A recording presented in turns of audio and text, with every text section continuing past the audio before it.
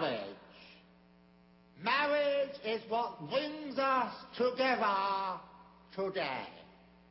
Marriage, that blessed arrangement, that dream within a dream.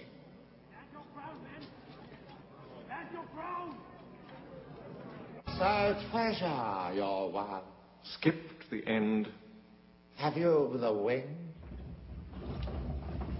Here comes my Wesley now. And do you, Princess Barclay? Man and wife. Say man and wife. Man and wife. Escort the bride to the honeymoon suite. I'll be there shortly. You didn't come. Marriage is what brings us together today. Someday I'm going to say that in a wedding. I don't know whose wedding it's going to be in, but I'm going to turn around and I'm going to say that. It's going to be awesome. But marriage is what brings us together today. And then real life is what drives us apart tomorrow, isn't it? If you were to ask people on their wedding day, do you treasure your spouse? I'm willing to bet 99.9% of them would say yes. There's always some wackos. But 99.9% are going to say yes. And then by year 7, half of those, 50% of the marriages are going to end in divorce. You see, the reality today is that some of you here, your marriage is in deep trouble, and you are right here with your hand on this handle, about to walk through the door of divorce. No one may know it but you and your spouse, maybe. But you've been on a downward slope for some time, and the momentum and the direction of your marriage is leading you right through this door of divorce. Others of you here, you're kind of in relational purgatory, somewhere between heaven and hell. You're in a rut somewhere between divorce and marriage satisfaction. Your marriage isn't that bad, but it's sure not living up to its potential either. If you were asked, is your marriage thriving? You'd say, oh, no, it's existing. We do the same thing day after day, year after year.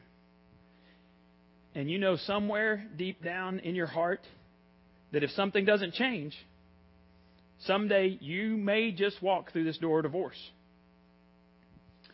And then represented here today are many folks who've already gone through the door of divorce. And they can tell you that what lies on the other side of this door is something dark and definitely not pleasant. In my small group last week, there were 8 of us there, and I asked the question, how many of us had gone through divorce? Either personally or someone in your immediate family. Every person there had gone through divorce. Or somebody very close to them had gone through divorce. And the scars of divorce run deep. See, it'd be one thing if divorce only affected the man and the woman.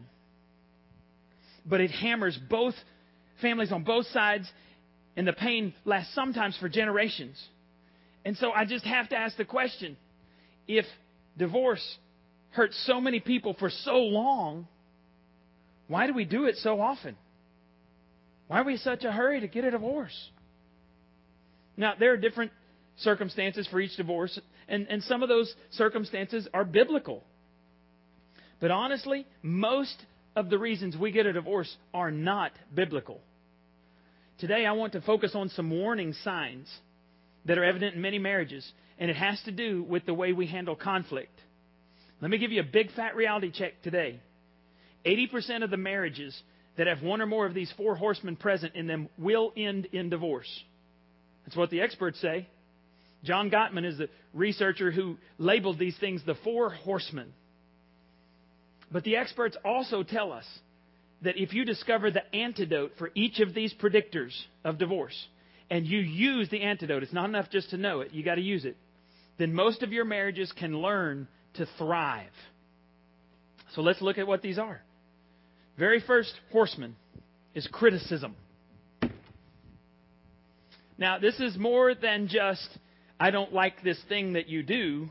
This has moved to a point where it's, I don't like you. See, it's a very fine line from saying, something you do bothers me, to saying, you bother me. And in this criticism stage, you're riding this first horseman towards divorce. you are criticizing your partner's character.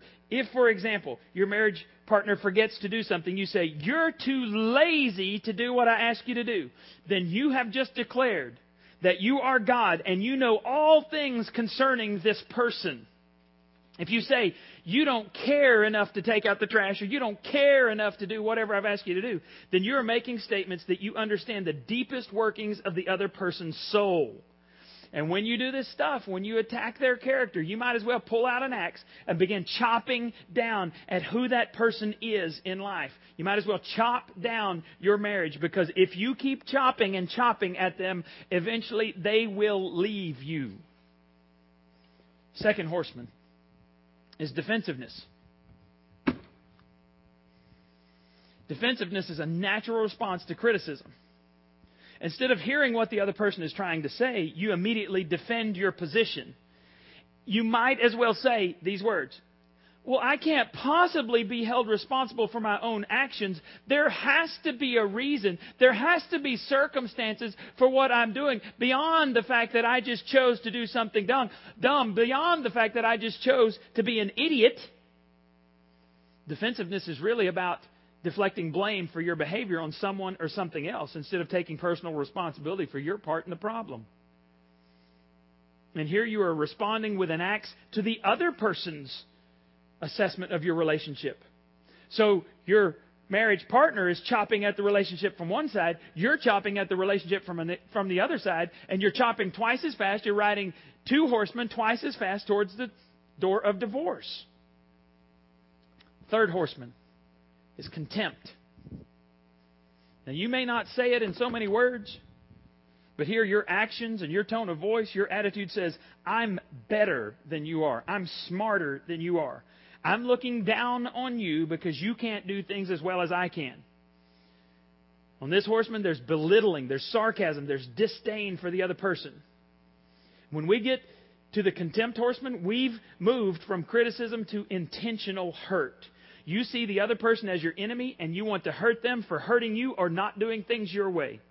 And this is probably the most dangerous horseman, because when you reach this stage, it is all-out war. So forget the axe. You fire up a chainsaw, and you cut off your marriage relationship right at the base of that tree. And it falls hard. This is a no-holds-barred, I want to defeat you horseman. The fourth horseman is stonewalling. This is where we cut ourselves off from the other person, emotionally and sometimes physically. It would be like walking out of the room when they're trying to talk to you. It would be refusing to answer them when they ask a question. It's a total lack of responsiveness to the other person. The other person, you see them as a great source of pain, so you build protective walls around your heart to make sure they never get in. And they never do. And in many cases, no one else ever does either, because you've built walls to protect yourself. And at this point, some of you are going, "Oh, holy cow, we're in serious trouble." Well, let me say this. Even if you've got all four of these horsemen galloping around your conflict process in your home, there is hope. First of all, you got to get on the same map. You should know where this is going. Jesus Christ. The whole theme for this series has been Jesus Christ. John 10:9 said, "I am the door. If anyone comes through me, he'll be saved, he'll go in and out, and he'll find pasture." And so the very first thing you do is you both have to move through this door. Because I told you last week that there are three types of love that all relationships need to survive, to thrive in the marriage relationship. The first one is agape. This big log here represents agape love. Now, this type of love is unconditional, and it's also supernatural. Because it's supernatural, you and I cannot do it apart from Jesus Christ. So we got to walk through this door and begin to learn how God loves us supernaturally and unconditionally. And then when we learn that and we receive that, we begin to project that out to others. That's the only way I can ever love my wife supernaturally is to walk through that door. And when this log is burning, it warms my whole house. It warms my family, and it lasts for generations. Now, second, if you're in conflict right now, if you're really struggling right now, I'm going to ask you to do a timeout and consider planning something fun for both of you to do. And the rule here is you do not get to talk about the conflict during the fun event. Some of you are thinking, people, you say, isn't that avoidance? Aren't we avoiding the issue? No. What we're really doing is we're redirecting your attention to the part of your relationship that made it good in the first place. Last week we talked about these medium-sized logs. They represent phileo love. This is the companionship. This is recreational companionship, the friendship type of love. And some relationships, some marriages have been very good for a lifetime, built nothing more than on this phileo companionship. I want to be with you, do fun stuff with you type of love. And then when you have the agape and the phileo flowing right, then you can worry about the eros. Too many people are focused on the eros. That's the passion. That's the feelings type of love. And eros is really kindling. And people build their relationships on kindling, and it burns white hot for just a few weeks or seconds or months or whatever. And then when that runs out, they've got to run around and find someone else to spark those erotic feelings. And then it feels good for just a little bit of time. And you keep doing it over and over, and you end up a very bitter old person because you've never connected with anyone. You've never had agape love. You've never had phileo love. You're building it the wrong way. God says you start with agape. Then you build in the friendship and the phileo. And then the eros, the spark, the passion, takes care of itself because you're doing things God's way. Now, the big problem with dealing with our conflict in the midst of conflict, in the heat of the moment, is this study that's come out. There's a new study out that says when your heart rate goes over 100 beats per minute, you lose all rational ability to problem solve. You're not thinking. You lose your head. Does that make sense? When the four horsemen are galloping around in your relationship, how long do you think it will take for your heart rate to top 100 beats per minute? Not very long. And then the relationship is in deep trouble. What we got to realize is there are two types of problems that we face in relationships. There's recurring problems and there's solvable problems. Recurring problems like frequency of sex. Your sex drive. You may not be able to control your sex drive, or you may have no sex drive. Things like that. Parenting issues. The way you were parented has a major impact on how you parent your children. Housework. Who should do what kind of housework? How much housework? And the different tasks. Social life. Usually one of you loves to go out and do things in crowds. Usually one of you does not. And so you have these issues, these recurring problems where should we go out and hang out with folks or should we just stay home? Money motivations. Some people see money as freedom. Some people see money as power. Some people see money as security, safety. These are issues that you have a lifetime to work on, and it's part of why God designed marriage to last for a lifetime. So you got all kinds of time to deal with all kinds of scenarios and figure out how to make this work. But there are also solvable problems. I mean, come on, money management. Let's just pick a number, take it out of the hat, $3,000 a month. If you bring in $3,000 a month into your household, there should not be more than $3,000 going out of your household every month. It's not that hard. You figure it out. You may have to go without some things for a while. Get into Financial Peace University. Figure it out. Money management is not that hard. It's the one thing that we know exactly how much we get paid every month, but we're too dumb to know how much goes out every month, and that's what gets us in trouble. So let's figure this out. It's not that hard. Agreeing on discipline for your children. You figure out what's a spankable offense, what's not a spankable offense. And then you back your spouse up whenever they discipline your children. Agreeing on the appropriate amount of sex, the acceptable amount of sex. If your husband wants sex 7 times every week and you're saying, man, I'm doing good just to have sex 1 time a week, stop on 4 times. 4 is a great number. Don't you think? Caleb said I keep getting more and more embarrassing every week, so I thought I would mention sex again for him. Agreeing on housework, it's not that hard. Social gathering, it's not that hard. We're making it much more difficult than it has to be. Now, every person here can probably recognize one or more of the 4 horsemen in their relationships. So what do? Well, if you're on the wrong horse, dismount, get off the stupid horse and choose a better horse.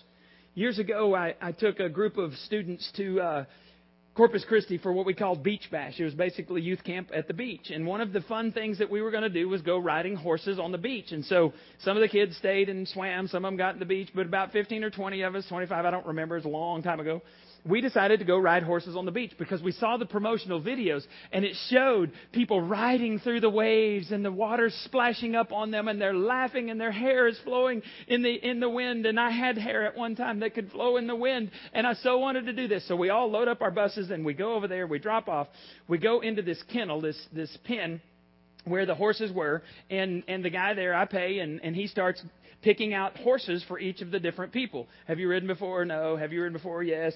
And based on size and all those things. And so I'm kind of getting worried because we're running out of horses. The guy looks at me and kind of grins and he goes, oh, I got a horse for you. I got a horse just for you. And I got a little bit worried. So when everybody else is gone, they're all heading out towards the ocean, towards the beach, having a great time. He brings out the biggest, fattest, most sway-back horse I've ever seen in my life. I'm not making this up. And he goes, here's your horse. So I climb on my horse. And I take off on my horse. And when I say take off, that's an exaggeration because my horse was the slowest moving horse ever born, ever in existence. And it would take one step, and it'd take one step. And I thought, dude, this is not good. We paid about $20 for this, and I thought, I want to ride in the waves.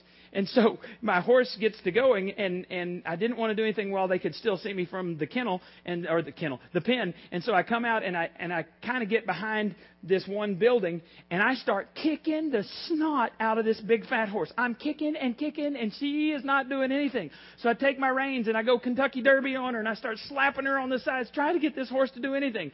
By the way, the statute of limitations has expired for cruelty to animals, so you can't hold me responsible for that. But I'm doing everything I can to get this horse to move, and she will not move. She has a mind of her own.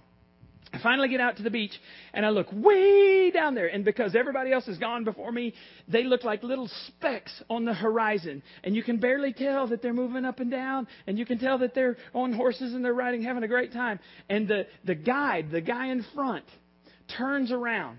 And I'm kidding you not. As soon as he turned around, my horse turns, lays the ears back, and runs as fast as she can back to the pen. And I'm going, whoa, you stupid horse! And we're riding, and she gets there, and she almost throws me off because she stops and sticks her head down in that bucket, and she starts eating. It's the total motivation for her life is she's eating. And I get off, and the guy goes, so how was it? And I said, that horse sucks! And I learned a very, very valuable lesson that day. Choose a better horse. So if you've got these things running around, these predictors running around in your marriage, choose a better horse. You don't have to keep doing things that way. You can dismount. Because there are 4 predictors of marital fulfillment, and they serve as an antidote to the 4 horsemen. Now let me offer a caution right here before I proceed. It's going to be very tempting for you to think about your spouse right now. To think, oh, if my wife would do that, I'm going to take notes and I'm going to make sure she hears this sermon. Or if my husband would just do that, then my marriage satisfaction would go to a different level. But don't do it. Because you're not going to stand before God someday and answer questions about your spouse. God's not going to ask you, how come your spouse refused to do these things I told you to do to make your marriage what it's supposed to be, what I want it to be? He's going to say, how come you didn't do it? And you're responsible for what you've been taught. And so you are responsible today for your actions before God. Jesus said in John 10:10, a thief comes to steal and kill and destroy, but I came to give life, life in all its fullness. Satan, your enemy, wants to steal the joy of your relationships. He wants to kill your relationships, and he wants to destroy your future by getting you to ride the 4 horsemen. But Jesus, the door, is standing there saying, I have a better way if you'll just try it. Antidote number 1 is honor. Honor is the complete opposite of criticizing someone. When you honor someone, you want to treat them. Your words and your attitudes and your actions, treat them as if they are as valuable to you as a bar of gold. Now, let me give you a couple of suggestions of how specifically to honor someone. Write these on your listening guide because I didn't put them in there. Just jot them in the margin. Affirmation. Affirmation is a statement of fact about something that someone does well. You say to them, you are really good at, and you fill in the blank. Janie, you're a great mom. Janie, you're a great cook. You're a great children's worker. You make incredible cheesecake. You're a great cheesecake baker. I recognize something in her, or you recognize something in someone, and I tell her or I tell you about her. It's honoring something they do well. Second thing you can do to honor is admiration. This goes a little bit deeper. It's when we see something in someone else and we marvel and we enthusiastically approve of the other person. Janie, I don't know how you homeschool 3 kids, grocery shop, wash clothes, cook, and make me feel like the best husband in the world. And on top of that, you made 43 cheesecakes this last year so that we can go to gymnastics meets?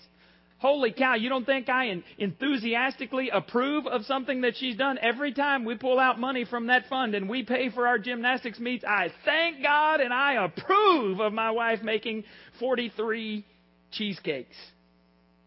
Now, I've told you that I'm constantly amazed when you come up to me after services and you say something you said meant something to me, or God used you to reach me. I'm amazed because I'm a colossal mess up. I share that with you all the time, just trying to be real.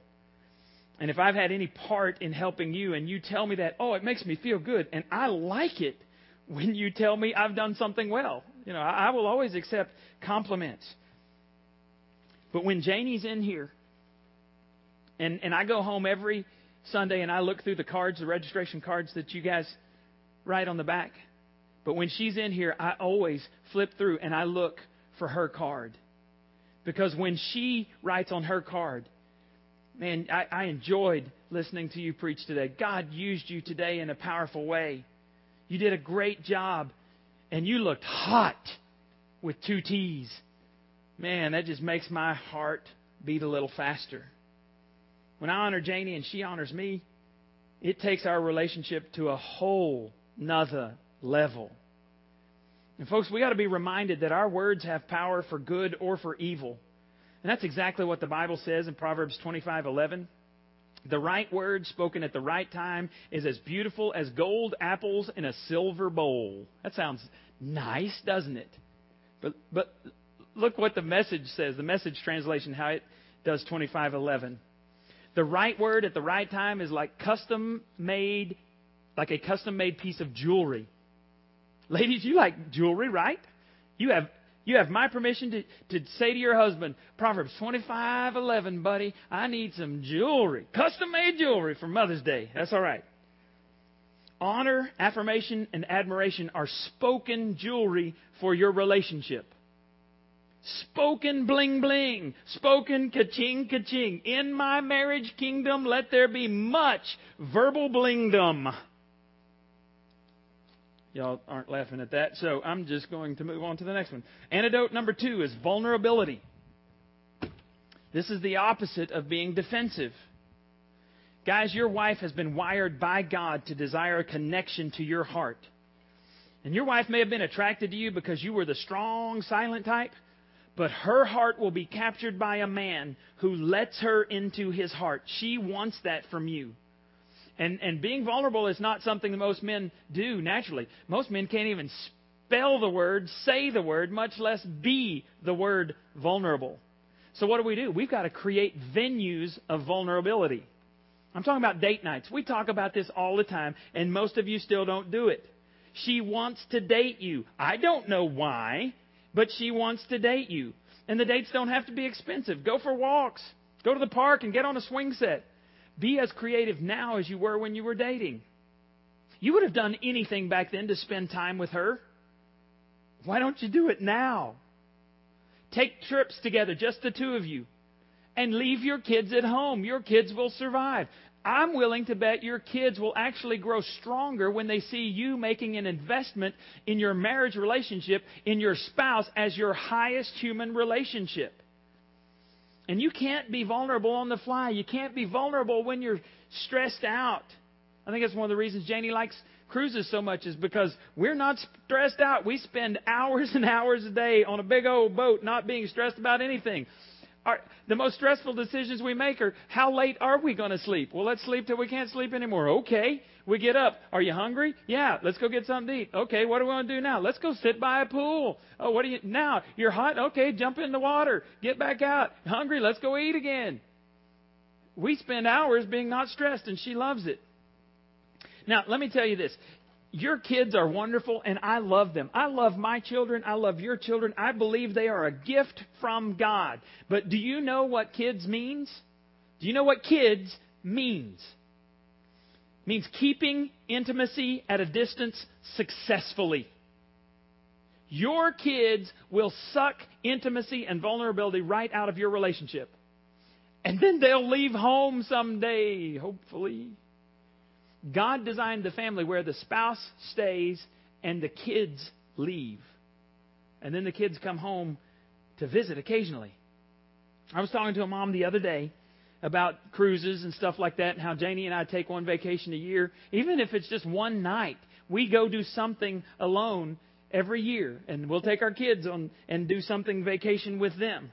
And this lady said to me, oh, my goodness, I haven't been anywhere alone with my spouse in over 10 years. And my first thought, it sucks to be you. I feel sorry for you. I'm not going to go 10 months without spending some time alone with Janie. I try not to go 10 days without spending time alone with Janie. Even if that's just shutting the door to our bedroom, locking the door so our children can't get in, and sitting on the bed and talking. Try it sometime, and you watch your relationship, your marital satisfaction, head for a higher level. Now, one caution.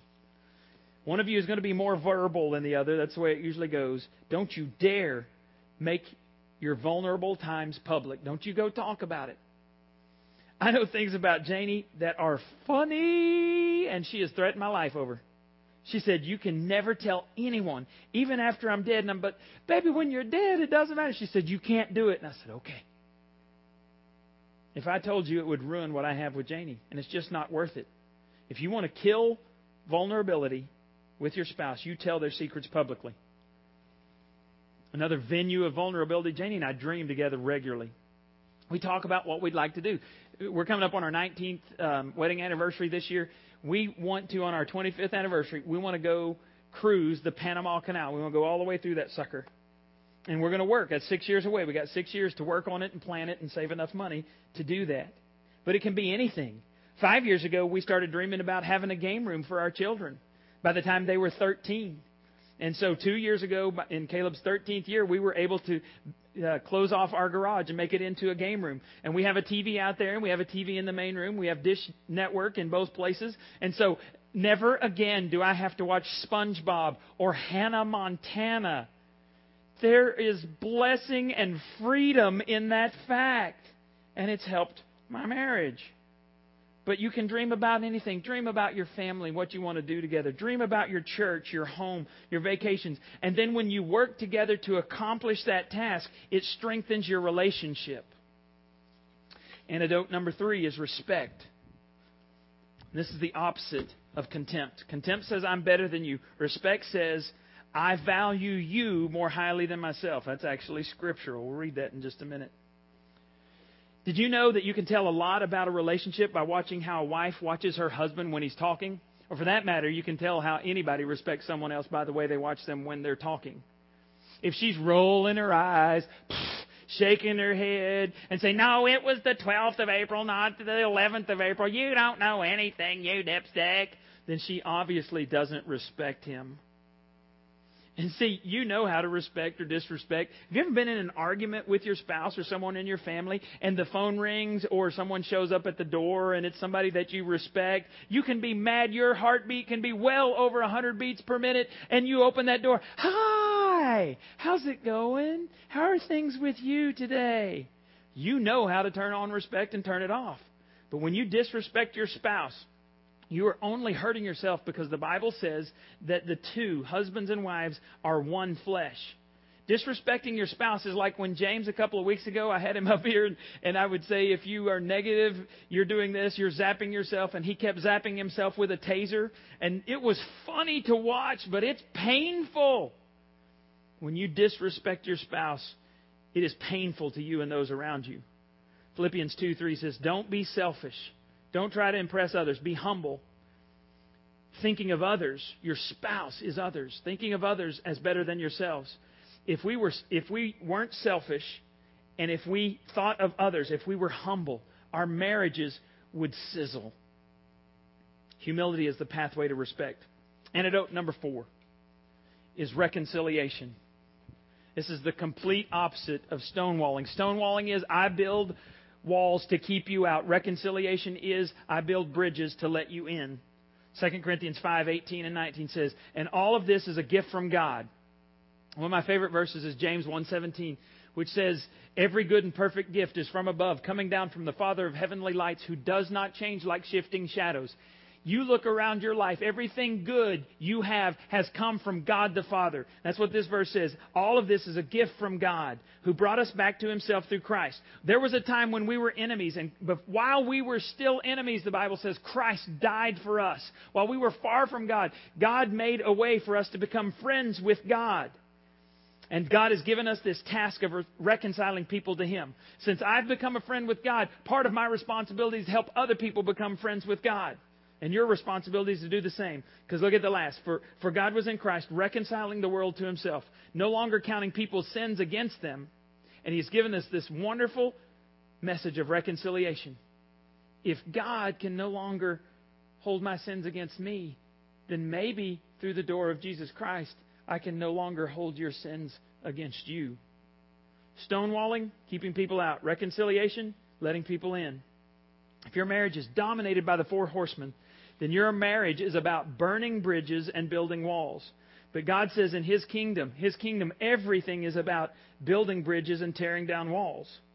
Because I've been reconciled with Christ, because I've walked through the door and I am a follower of Jesus Christ, He's in my life, God expects me to reconcile. Anytime Janie and I have an argument, and it happens because I'm such a dork, anytime there's a problem with us or I've done something against her, as a believer, as a Christ follower, God expects me to rush to Janie to reconcile, because I've been greatly and perfectly reconciled by the person of Jesus Christ. And some of you are going to say, but you don't know what she did to me. She has to pay. And you look at forgiveness as if it's a toll bridge. I was hurt this much, and so I've got to make sure I hurt them at least this much before I even consider reconciling or forgiving them. How old are you? Are you a child? Now, I agree that a sin has been committed and someone has to pay. But the newsflash is, someone already did. Jesus Christ, the door to reconciliation with God, spread out His hands, and He was nailed to a cross because of your sins and mine, to pay the price for that sin so that guilty sinners could have free access to God. There is nothing you can do to me. There's nothing you can do to your spouse. There's nothing your spouse can do to you that compares, that's worse than what we all did to Christ, because our sins nailed Him to the cross. Don't you ever think that forgiveness is free. But the price has already been paid. If you want a marriage on a whole nother level, you've got to look at people the way Jesus did. And you've got to treat people the way Jesus did. So you walk through the door to marital fulfillment. And when you do, you impact future generations. That's the type of marriage I want to have. How about you? If you take out your registration cards, fill those out. And we always ask you to do something on the back to respond to the message in some way. Because this message was for you and not your spouse. I want you to respond. I want you to write down which of the 4 horsemen you struggle with the most in your life. Is it criticism? Is it being defensive? Is it contempt? Is it stonewalling? And by writing that down, the one you struggle with, you will know immediately what you need, the antidote that you need more of in your life. Honor, vulnerability, respect, and reconciliation. Which one is it? Write it down. And then drop that in the appropriate basket at the back. Let's pray together and be dismissed. Father, I thank You that You love us and You want our marriages to be better than they are today. Save some marriages here. And teach them how to thrive instead of just survive. We pray in Jesus' name. Amen. You're dismissed.